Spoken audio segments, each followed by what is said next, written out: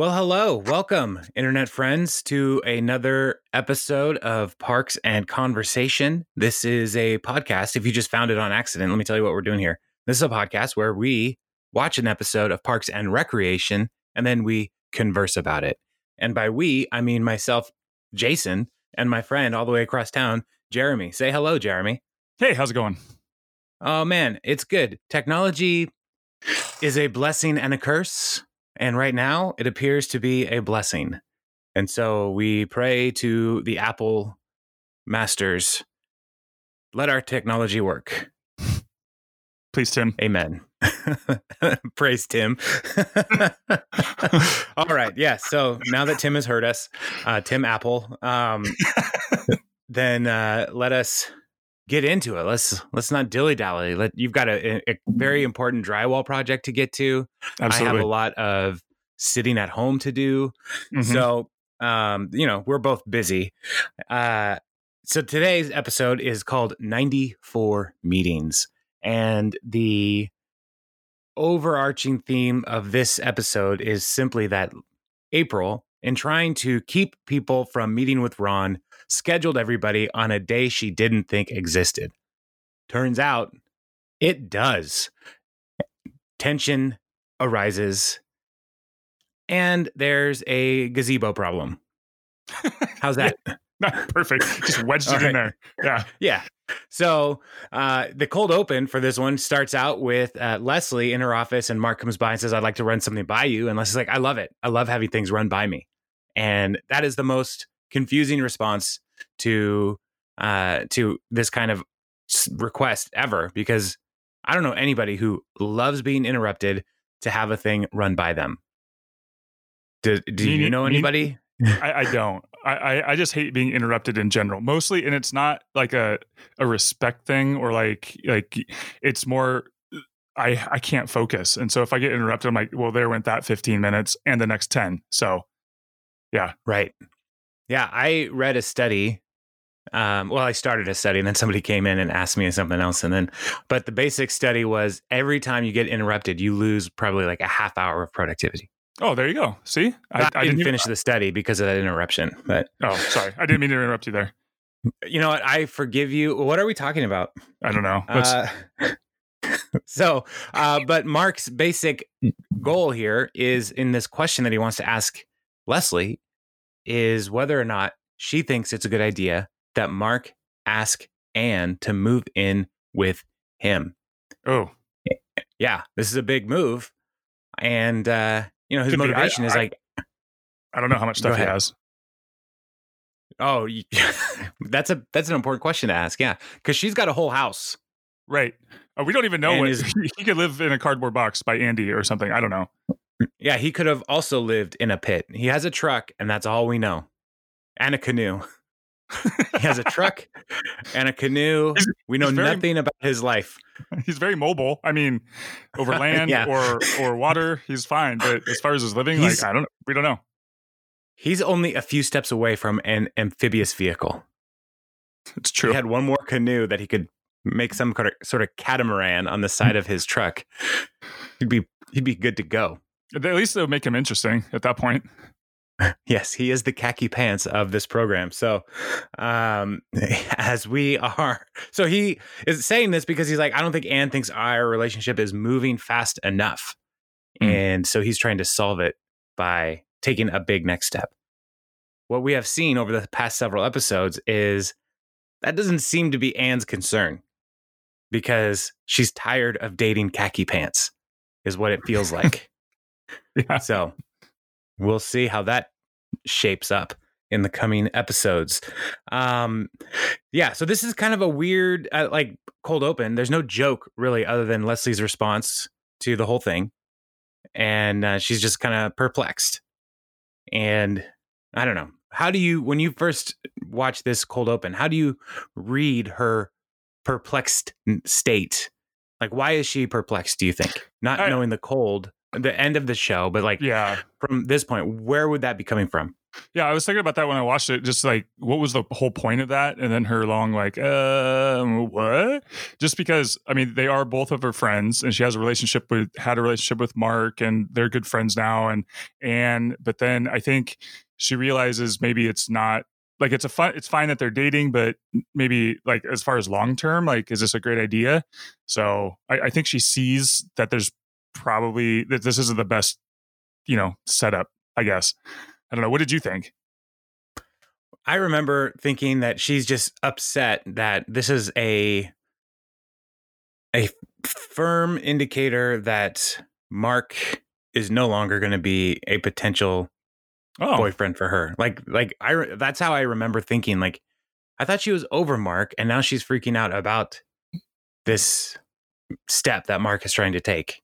Interesting. And I wonder if that might be part of, as they were writing it, because like she doesn't have a boyfriend again. Like she's had Dave, she's had Justin in her life, and now they're both gone. And so now this is one more of those times where it's like, oh, this is another person leaving, So I don't know. I don't know if that was the writer's intention in her reaction at the beginning, trying to build that tension in us.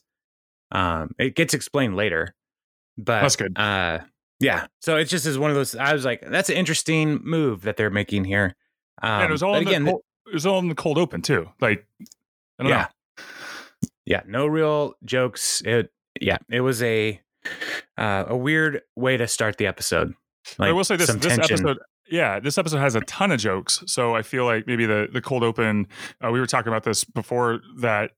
Maybe there was so much content that they were trying to move the plot forward first just to get it going, because there were a lot of jokes I felt in this episode. So, trade a little bit of the beginning to get to the fun stuff in the middle. I don't know.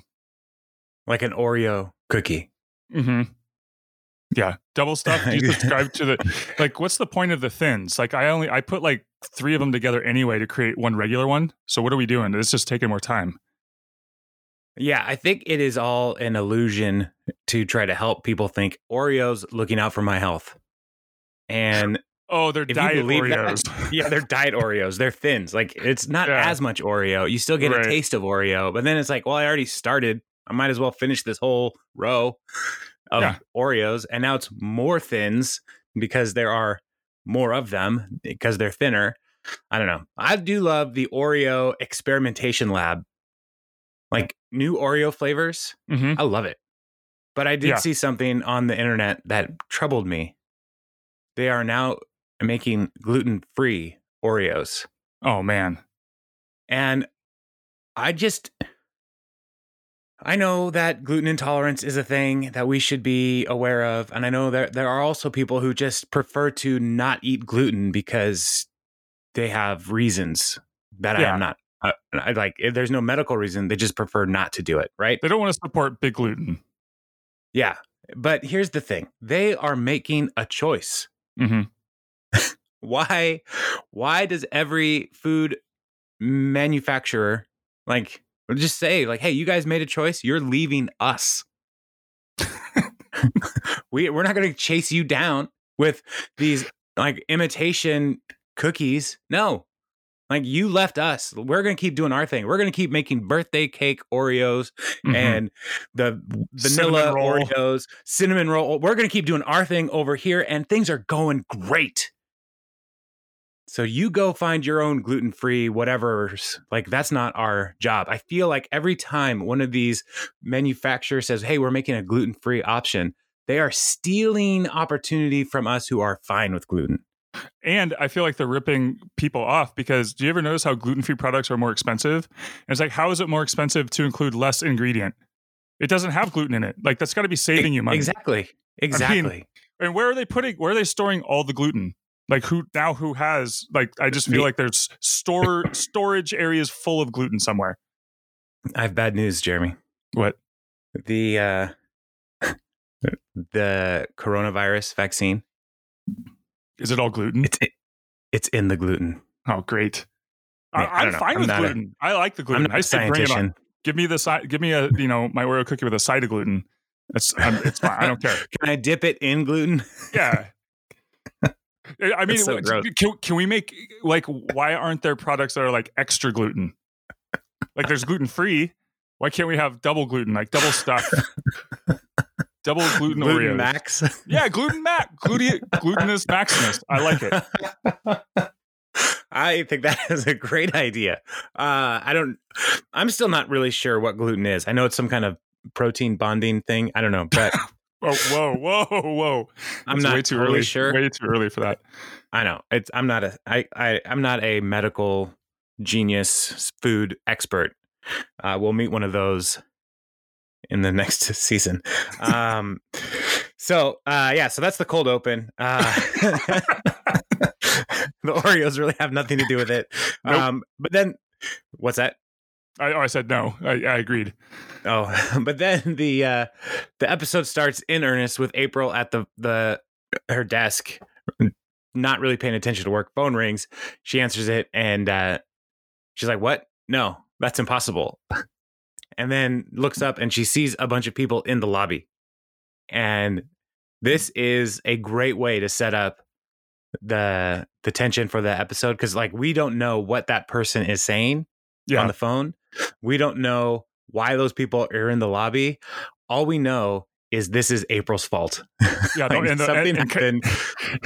And the horror on her face just tells like this is bad, because nothing really gets April upset, and so like visibly, and so now we know. Right? Yeah, bad news is a coming. And so she goes into Ron's office and tells her, "Hey, you know how you love me because I make sure that nobody ever has any meetings with you, and like I keep all this stuff away from you." And he's like, "Yes." And then she tells him, like, "I have a bunch of meetings today because I always schedule them for March 31st because I didn't think it existed." And then she sings this song, like the January, March, May. I can't remember. Like she sings the song but she sings it out of order. Like she puts March or later in the year, which is the indicator that she's totally wrong. So like she's not good at calendar. So, I never learned that song. So, really? I still don't know the knuckle thing. I just like, the knuckle thing's easy. You just January, February, March, April, May, June, July, August. July and August are on the same. July and August are on the same knuckle. Okay, on the same. Those are two.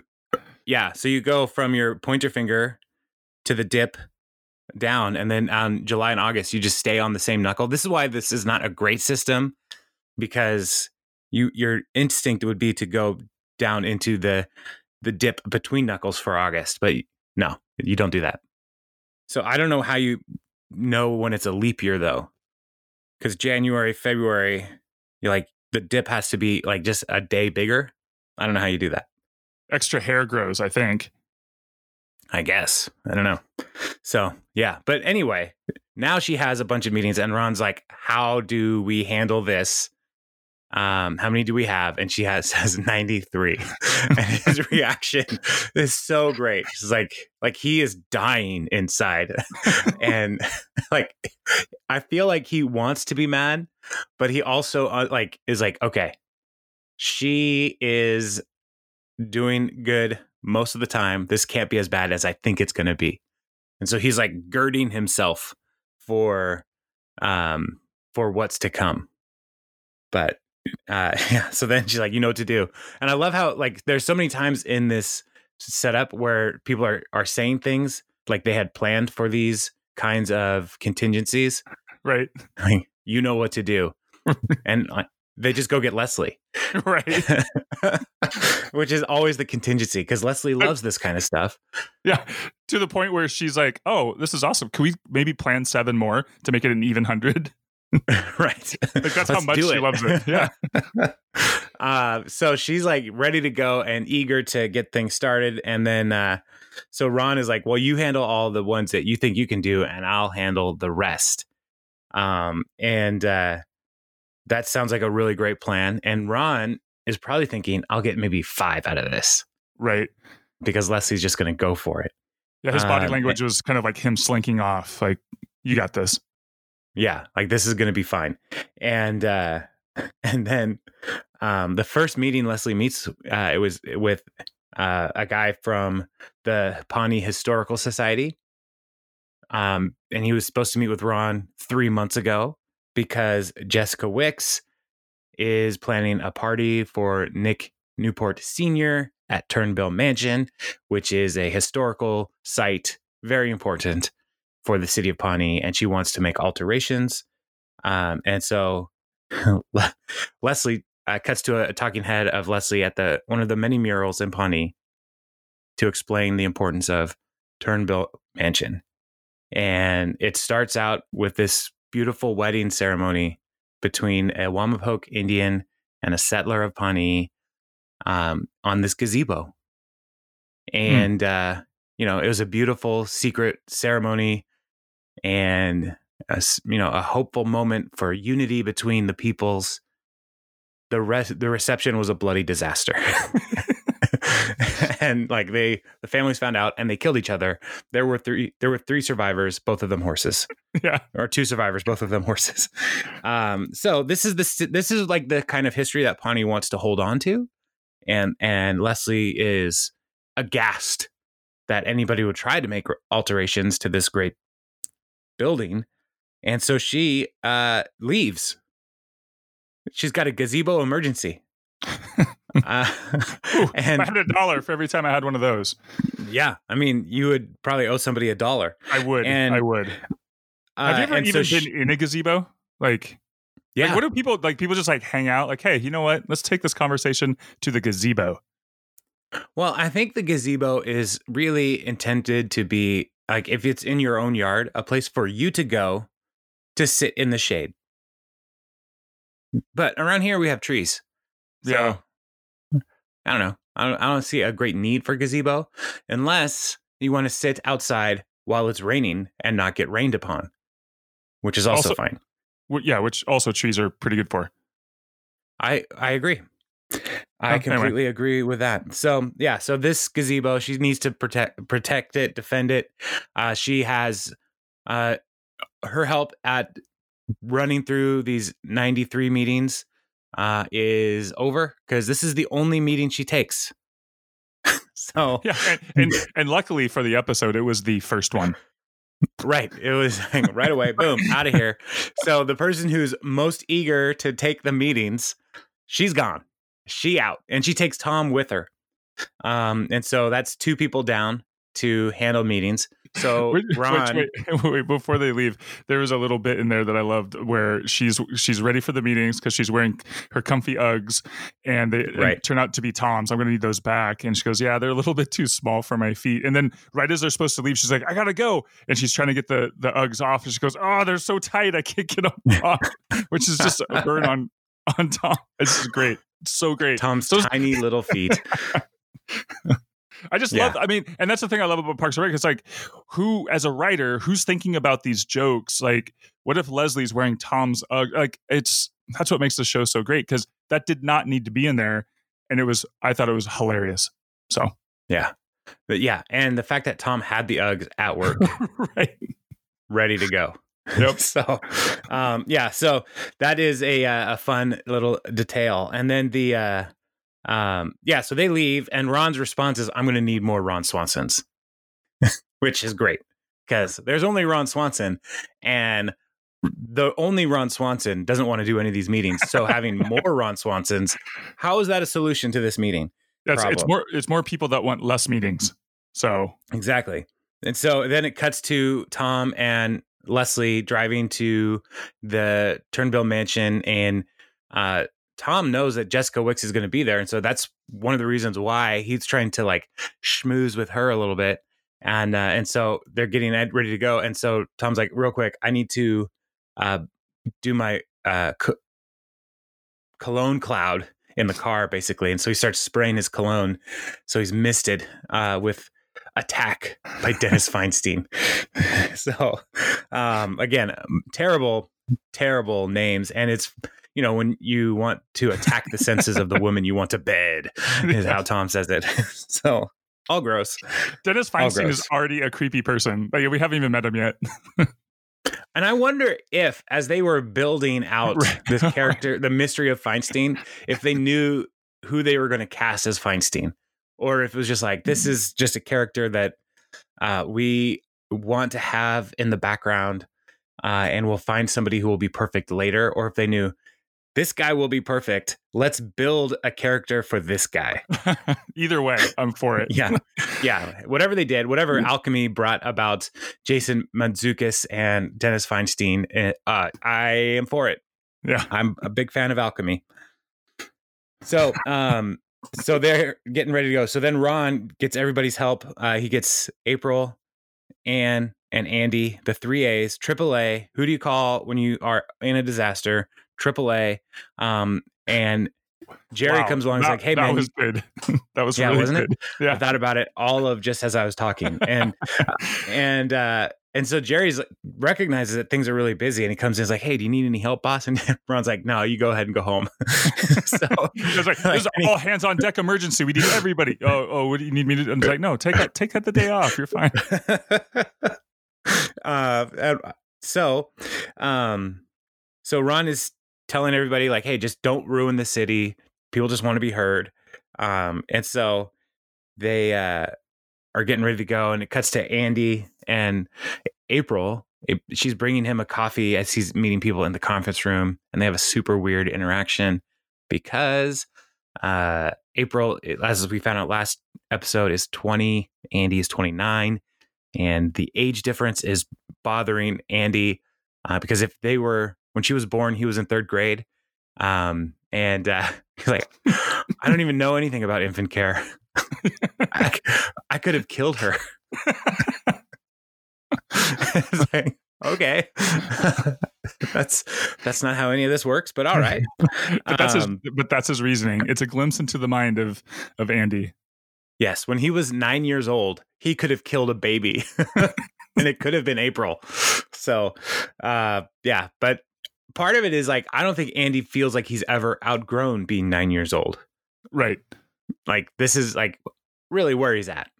Like my dogs, like we've talked about Andy as being like a golden retriever. A dog is essentially like the brain power of a young toddler. Like They can learn things, they can listen, they can, like they pick up on stuff, but still, Maggie is never going to graduate high school. She's never going to be that's her dog. Yeah. She's never going to be on a successful football team like Air Bud. Never. Mm-hmm. No. She's just a toddler. And there's so much of Andy that is just like a big toddler. And so, yeah. I mean, anyway, he wants to be, as he's doing this thing, he wants to be an FBI agent, Burt Macklin. Like, he has alter egos. Like, he still plays pretend, like cowboys and Indians and astronaut and stuff. He's like, I'm FBI agent, Burt Macklin. Yeah. So he's got his limitations, let's say.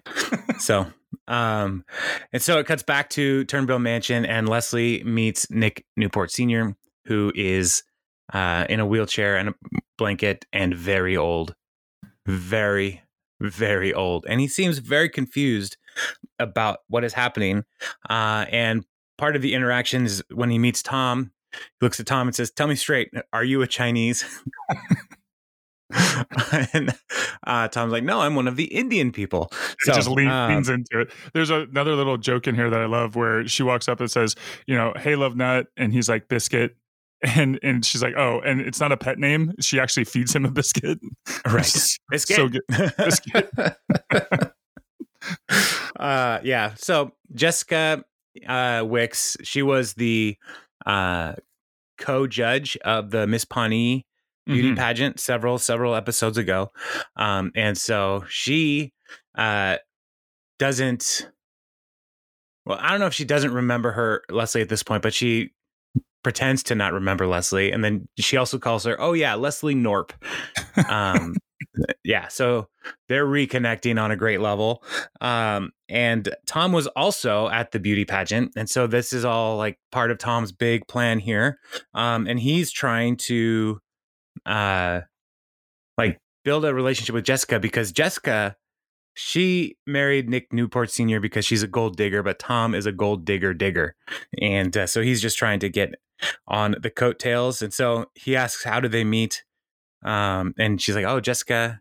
Jessica says, I was at the hospital for a ribbon cutting and Nicky was there because his blood doesn't work. Which I don't know how that happens, but because his blood doesn't work. And she just says it like, no big deal. His blood just doesn't work. Yeah. So, and so they're in the house and they're looking at all of the alterations and the painting of the walls. And like, it's a seafoam green kind of thing, which is Nick's favorite color, which I doubt. She paints the floors black, thinking she's doing everybody a favor. And then Leslie asks, like, hey, what did you drill in the walls for? It's like, oh, to hang my present for Nikki. And her present is a life-size nude painting of herself and of Nikki in the wheelchair. Looking Very just as disturbing.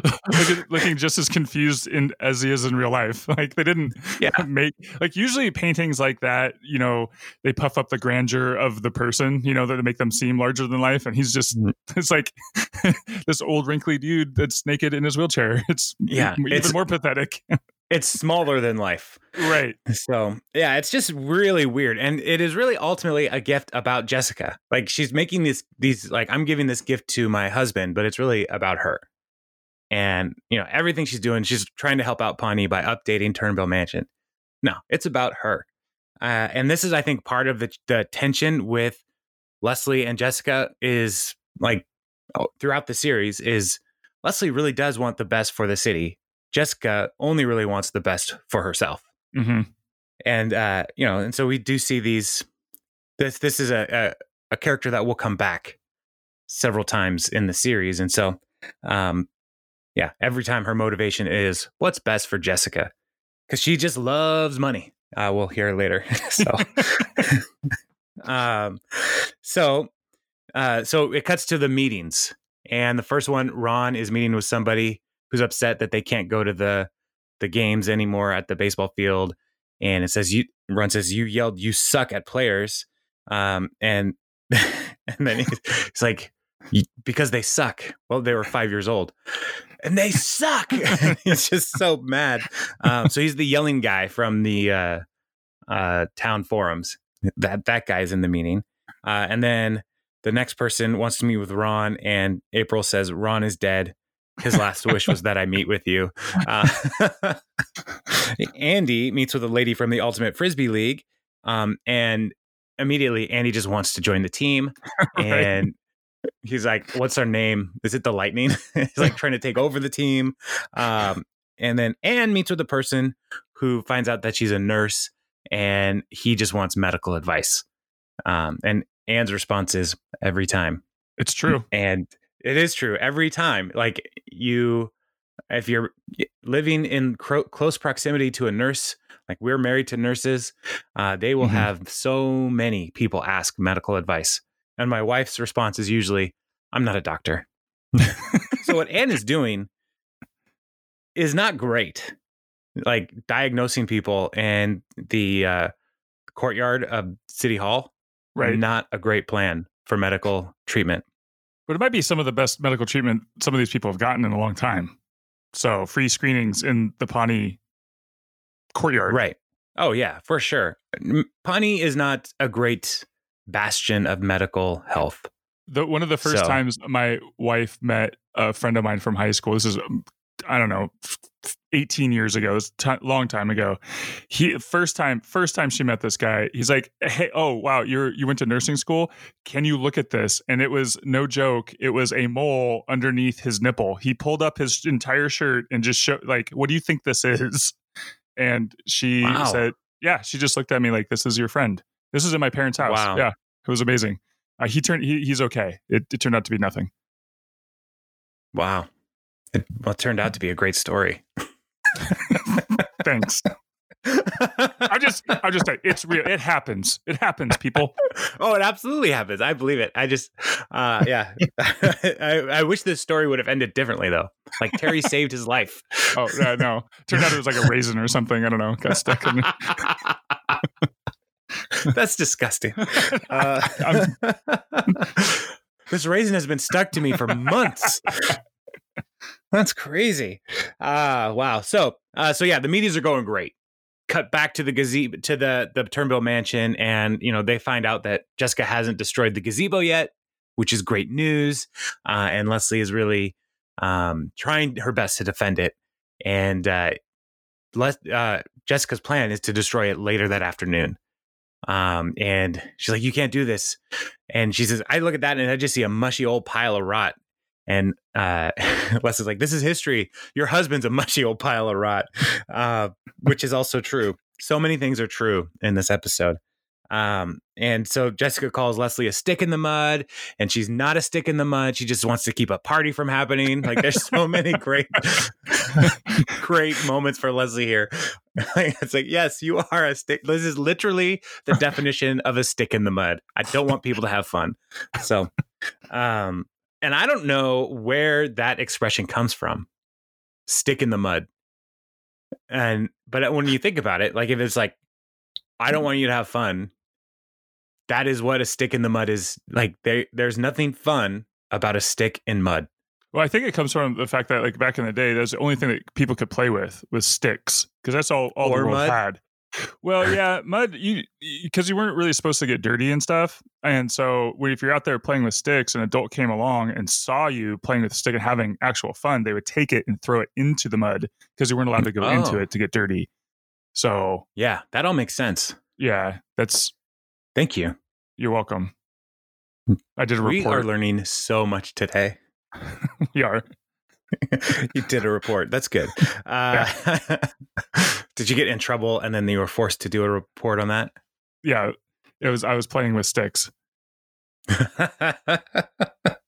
Well, good job, man. I'm glad you learned something. Thanks. So, so now the conflict is really brewing over at Leslie's one meeting. And so Leslie leaves and goes back to City Hall, and she's trying to get Ron to like get on her side here. Like, I need help. I need to stop Jessica from destroying Turnbull Mansion. And Ron just needs to go to the bathroom because he hasn't relieved himself in hours. And Leslie just follows him right in there. And Ron freaks out, and Leslie's like, "I need your help." And then Councilman Hauser is also in the restroom. And so Ron escorts Leslie out of the restroom, and then Hauser comes out. And she says, "Oh, hello. I saw your penis." So, which is... And I love how that whole thing was shot from the outside of the bathroom. Like, it was just voices. So that was great. Yeah, they do a really good job of restroom shenanigans without having to actually go to the restroom. So, so then Andy meets with... So we have that, and then we cut back to some more meeting vignettes. And so Andy meets with a lady who wants a swing fixed, and he was told not to say yes, and so he's trying so hard to not say no or yes because it's such an easy thing. And at one point, he just points up. Yeah, just points up. Like, so, what does that mean? I don't know. What? Just say yes or no. Just say yes or no. So I think that may be my favorite meeting, when he just points up and he kind of shrugs at the same time, like, like, yes. You know what that means. Like, So from total lack of verbal communication, the next meeting is April just totally speaking jargon and business speak to this lady. Like, you got to do an end run around them, and if that doesn't work, you're going to have to go to city council. Yeah, good luck there. So like April says later, "I have no idea what we just said." And then Anne is doing more medical screenings. So that's her life. All these meetings, the people who came to see Ron, but are told they're meeting with a nurse instead, they drop their meeting with Ron, right? Yeah, and just go with the medical thing. So that's fun. And then Ron, his meeting is now with a dude in a Speedo holding his shirt up and saying, "Is this too much? Is this too revealing for a public pool?" And it's like Ron says, "Please get your junk off my desk." Yeah. So my body makes you uncomfortable too. And Ron just like nods. Like there's so many great little moments in this. So that joke though, that my body makes you uncomfortable too. It has an echo in a Seinfeld episode where Jerry fell asleep on the subway, and the guy straight across from him, who was in many episodes of Saved by the Bell, Jerry wakes up and the guy is completely naked, just reading a newspaper. And everybody on the subway has gone to the other end of the car. So it's just Jerry and the naked guy. And Jerry, the guy says to Jerry at one point, "I'm not ashamed of my body." And Jerry's response is, "Well, you should be." So I just loved that so much. "Well, you should be." So I lost my notes. So Leslie is still trying to get help here, and so she goes to see Mark and get his input, and Mark is packing up and he's getting ready to go because he's going to take Anne on a date, so Leslie's pretty excited about that. And so once again, in my notes, I wrote down Mark and like a little dash, like I was going to write something else, and nothing happened. So yeah. His scenes are the most boring. His notes are the most boring notes in my notebook. So right. So early on, when you said, "Man, Jason, you're really harsh on Mark," I'm right. He's a worthless character. Well, it only took us two seasons and like 30 some episodes to really confirm this, but I agree. He had his moments. I mean, not really. I don't know. No, he had no moments. The closest thing to a moment Mark had was at the Halloween party where Anne's coworkers were trying to see if Mark was willing to cheat on Anne. Well, and he let Andy come in on their date. Like he was like, "I feel bad. The guy's out in the rain." No, because Mark is a doormat. Like he's doing nice things. He's wrong. He's a khaki pants doormat. Okay, and yeah, everything. I just can't stand the character. So I'm so glad that he's going to be Brent Danaquitz shortly. So, So then cuts back to summary of the meetings so far. And Andy may have promised a new aquatic center and diagnosed 2 melanomas. They're both benign. And there are 20 more meetings, and Ron is pissed. He loses it. Yeah, he loses it. And he yells at April in front of everybody. And so they leave. It takes a few minutes, and Anne and Andy are trying to like apologize and console April. And she's like, "I don't need you. I don't need your sympathy." And so to which Anne responds, "I wasn't offering it." So I thought that was a funny little dig there. And so then Leslie, she's going to try to get a newspaper article on this whole gazebo problem. Which again, how many times does the Pawnee Journal publish in a day? Because this is going to happen today. What is the newspaper article going to do? And so she's meeting with Shauna Malway-Tweep, and she has a headline for her and everything. Gazebo, more like Gazoinksbo.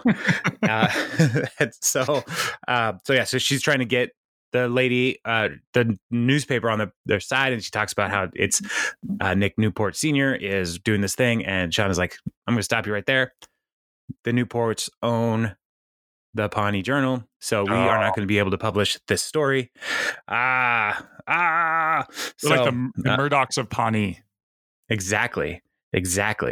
So we need our own One Pawnee News Network. The world. So many things. Bury the aggression, Derry. So then, April and Ron meet up. Meetings are pretty much done. They've made it. And she says, you have one more meeting. It's with me, and it's about me quitting. I quit. And so April's out, and people are taking drastic action here. And so Leslie's drastic action is to go chain herself to the gate at Turnbill Mansion. Protest style. To keep herself from giving over to the corporate overlords of Pawnee. And she chains herself right in the middle of the gate, thinking that it will open in the middle. But it doesn't. It opens on the side. And so it's a big door that opens with a sensor, and the bulldozer's coming, and Leslie's like, throw the keys into the woods, and he does. And then the bulldozer comes and like honks, and then just keeps driving. The door opens and Leslie just swings out. So great.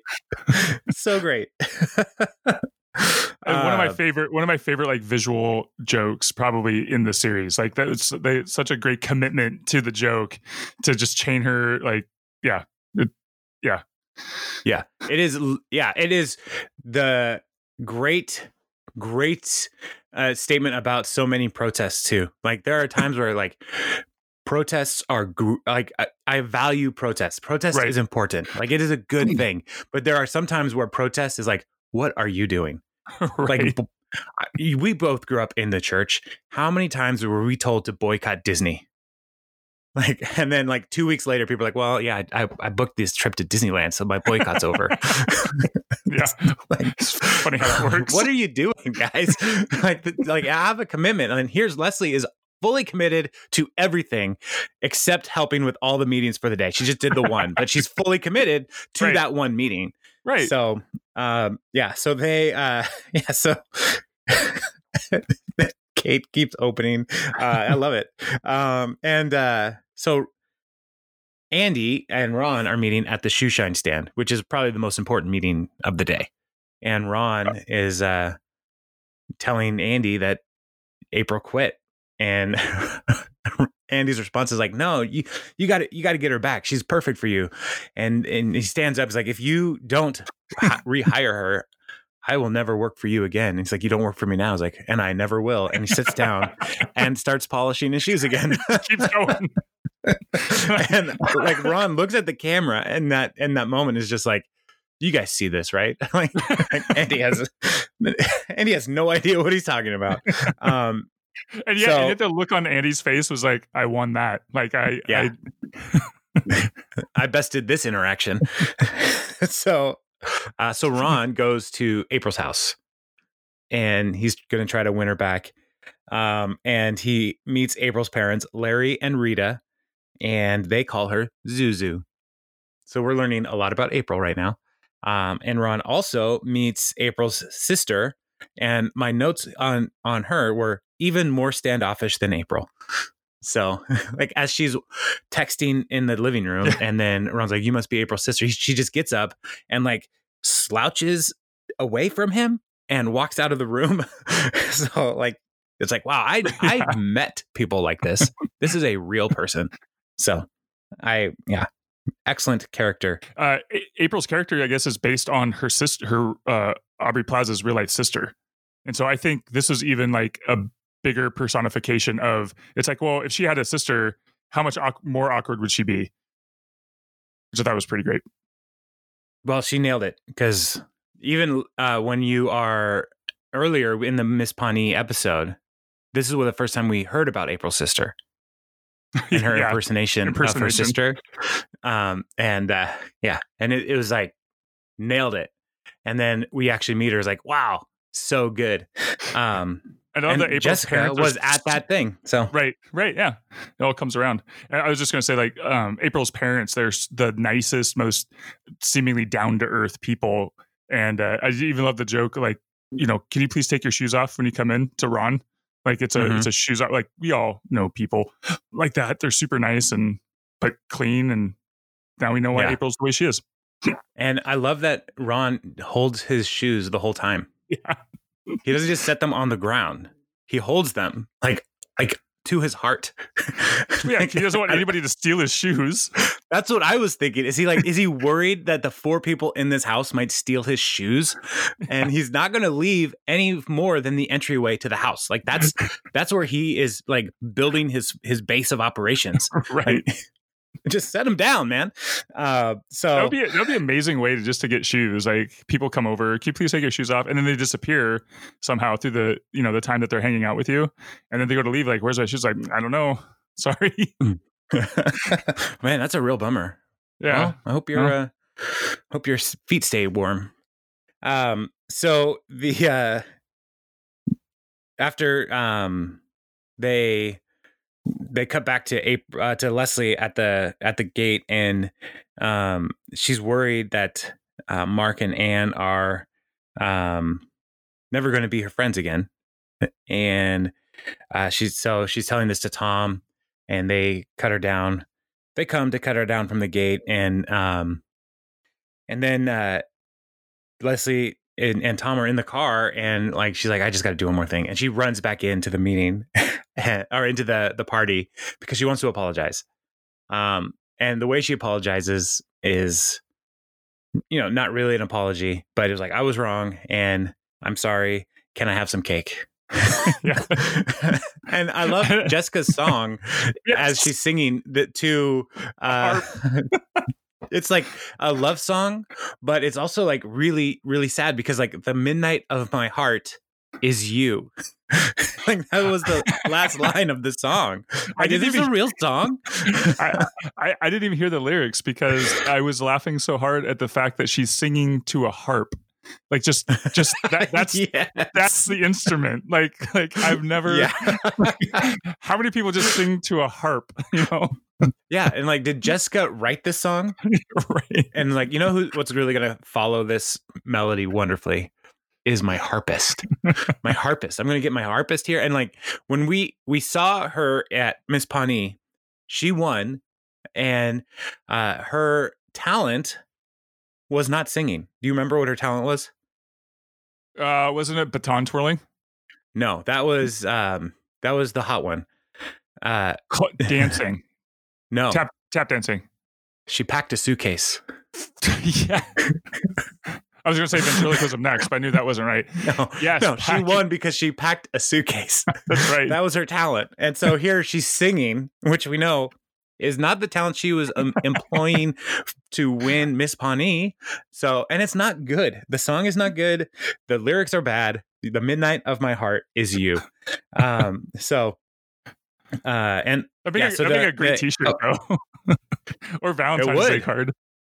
Or a mask. Like a mask with that. The midnight of my heart is you. Yeah. Oh, that, or they do have like apology cards. I'm so sorry for being a terrible person. What if you had a no, I really meant it card? Wow. It's just hater cards. Yes. Oh my gosh. That would be great. Like, like you go to Fred Meyer and you see like birthday, grandma's adoption, all the different things. And then you have one that's just said, no, really, I mean it. And it's like, your breath is terrible. No, you should not buy that car. Like all the things, like everything people might fight over. You chew too loud. Your politics are wrong. Yeah, I think this would be great. All right. Funny. So where are we at? So so it cuts back to April. She finally comes to the house to see Ron, and Ron's like, Andy told me that I should hire you back, so I need you to come back. And April kind of is standoffish, and then she says, fine, sure. It's like, all right, I'll see you at work tomorrow. And so then she says, I'll see you later, Duke Silver. Dun dun dun. Well, yeah, because he left trying to. I know, because he left trying to say goodbye, Zuzu. Like he had the upper hand jokingly. On her. Yeah, right. And she's like, "See ya, Duke Silver." Like, uh-oh, and he just stops closing the door and turns back around and says, "How did you know?" She's like, "My mom has all of your albums. I knew from the first time I met you." He's like, have you told anybody? He's like, Yeah. no. Good girl. Yeah. which is kind of creepy, but yeah. So there, and then I love Ron this. has a like father-daughter relationship with April. Yeah. And so like he's mentoring her in the ways of not caring about work. like this is, we're watching 30 Rock, Kathy and I, and like the Jack Donaghy, Liz Lemon mentorship relationship is the inverse of Ron and April. Yes. Ron is trying to get Liz to achieve, and Jack is trying to get Liz to achieve, and Ron is trying to get April to slow everything down. Yeah. So they're great examples of the many options of mentorship. So one of the big things I had for this that I thought was pretty amazing was this whole episode sets up Andy and April's relationship, because if she hadn't screwed this up, she would, I mean, her mistake basically brought her and Andy together, because I think she was on the way out of, after that awkward interaction at the bar, they were kind of separating, and I think she felt like, oh, this isn't going to happen now. And the reason why she quit was because Ron was mad. There's nothing there for her with Andy. And when Ron tries to get her back, that wasn't enough. But when he says, well, Andy said that you should come back, she's like, okay, I'll come back instantly. And then we know that they get, end up, spoilers, they get together later. But if she had quit and Andy, she never found out that Andy said anything about her. How often do people just like go back to sit, like she would have quit forever, and I doubt her and Andy ever would have gotten together. So like this whole thing kind of came, I just thought it was a really cool way to get them back, because she needed to know that Andy did care about her, and just this one little thing was enough for her to come back. So that was a really, really cool way that they wrote that in there. Yeah. And like, she does not care about this job at all. Yeah. She cares about the relationship with Andy, which, put on my feminist study hat. Not a great like characterization of feminism, right? I know this, but like she knows, like she really likes Andy. And this is the only way she's ever going to see him regularly, is to be in the same building. Yeah. Because they live in different worlds. And so like she is willing to go back to work because she really likes Andy. And Andy is a big dumb person, and he doesn't really get it. Like what he said to Ron, like I don't think he really understood the weight behind the words that Wait would have with April at this point. Like he knows, like I'm into her. Like he's like, I don't want to like have a weird, creepy old relationship. Yeah. Because he doesn't know anything about infant care. Well, and as oblivious as Andy is, he still sees like the truth in situations. He does call it out, and so he makes Ron see like, dude, no one's going to be worse at their job for you than April. Come on, who else are you going to find? Yeah. And he's like, oh wow, I didn't think of it that way. He was just focusing on the inconvenience of all of the meetings, and yeah, as we see in the close, just how much it actually strengthens their relationship. Right. Yeah. Her and Ron. It is a great way to kind of wrap up the bad day. Like so many times people make terrible decisions because they had a bad day. And, Ron is having a really bad day, but he's had 2 years of no meetings. Exactly. Because of April. Because she's great at making sure he doesn't have meetings, except this one time. And so like there's a character turn here for Ron as well, to be, because he's so like not carry about other people so much of the show. But here he does care about April. Yeah. And we're seeing that he is becoming more compassionate towards her. He's recognizing that she had a bad day. And it's not worth firing somebody over, even though he has all the authority to do it, to let her go, to let her quit, he totally could, but it's not the right thing to do for the person. Yeah. This felt like one of those, would you like the writers were in a meeting, like, would you rather have like one meeting every day or just all of your meetings on one day? Like, what would that, word. What would that look like? Oh, and then you don't have any meetings for the rest of the year. Oh, Man, that is a tough decision. Can I spread the meetings out with everybody else like Ron did? Oh, yeah. As long as you get them all done one way or the other. Like Okay. the decisions that get made are, I mean, you got to stick to them though. So if you're people, you're responsible for their decisions. Oh man, can I put time limits on the meetings? Sure. Yeah. Oh, and do I choose the limit? Based on an equitable amount of time that would get all of the meetings done in a day, yes, they have to be. So you can't just be like, oh, I'm going to have one long meeting and then everything else is 30 seconds. Okay. Yeah. Okay. But like if they were all the same time, that would fit within an 8-hour day.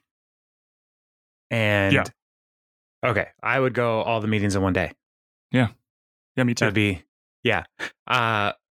Especially if I could share. And based on the rule that I just put down, all the time could fit in to an 8-hour day. Doesn't mean it has to be an entire 8-hour day. Gotcha. And so every meeting will be 1 minute. Yeah. Hour and a half. I'm out of there. So I always wanted nailed like, it. when I was in high school, like I just my would you rather all or nothing was, or all or just a little bit was like was acne. I know that's a weird thing to bring up, but it was like I just wish I could just have one really bad week or two and just get all of this done with, because just having a giant zit come up every other week is stupid. Can I just have them all right now?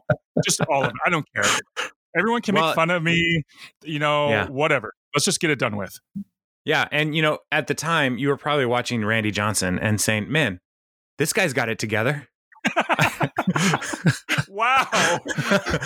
I can handle 1 week, end up looking like Randy Johnson. I mean, you guys are the same height. So yeah, all you need is a super awesome mustache.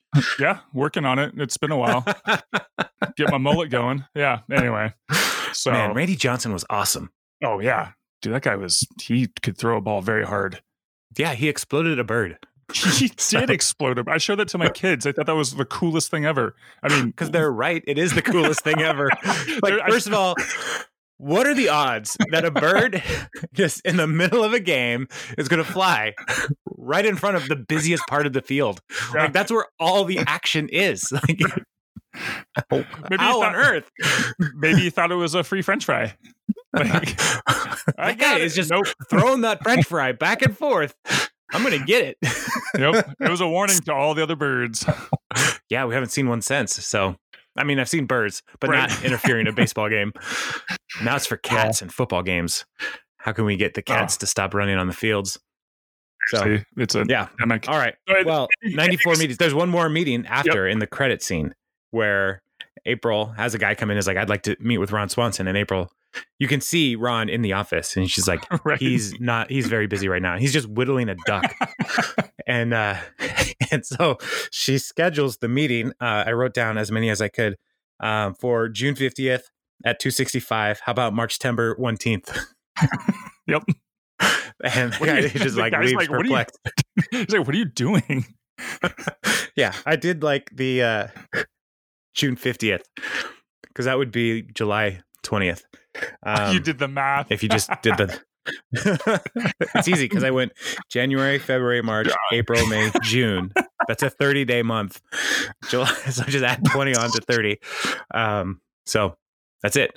All right. Yeah. So this is a great, fun episode. There was a lot that happened. They packed a ton of stuff into 22 minutes, and we ended up talking 58 minutes about it. Now, there was some Oreo talk in there, some would you rathers about meetings. I mean, we diverged a little bit, but for the most part, we were laser focused, right? I think so. Yeah, exactly. Okay. You want to talk I hope people write that on our annual review. We should talk for a minute and 4 more seconds just to make it an even 60. What if we made this a 94-minute episode? People would hate us. Let's just keep talking. I don't know if the program that we use allows that long, so I don't want to test it out. So, all right, but we should be done because you've got that drywall project, and I need to make breakfast. Okay. All right. Well, till next time. What's the next episode? I don't know. I didn't look. I think it's my mouse isn't working. It could be the telethon. This is where this is where things start happening to get rid of Mark. So finally. All right. Well, oh man, yeah. Telethon, Master Plan, Freddy Spaghetti. That's season 2. I love it. Strong ending. All right. The strongest. Cool, man. Well, then I will see you around, and we'll talk next week on another episode of Parks and Conversation. Sounds good. All right. See ya.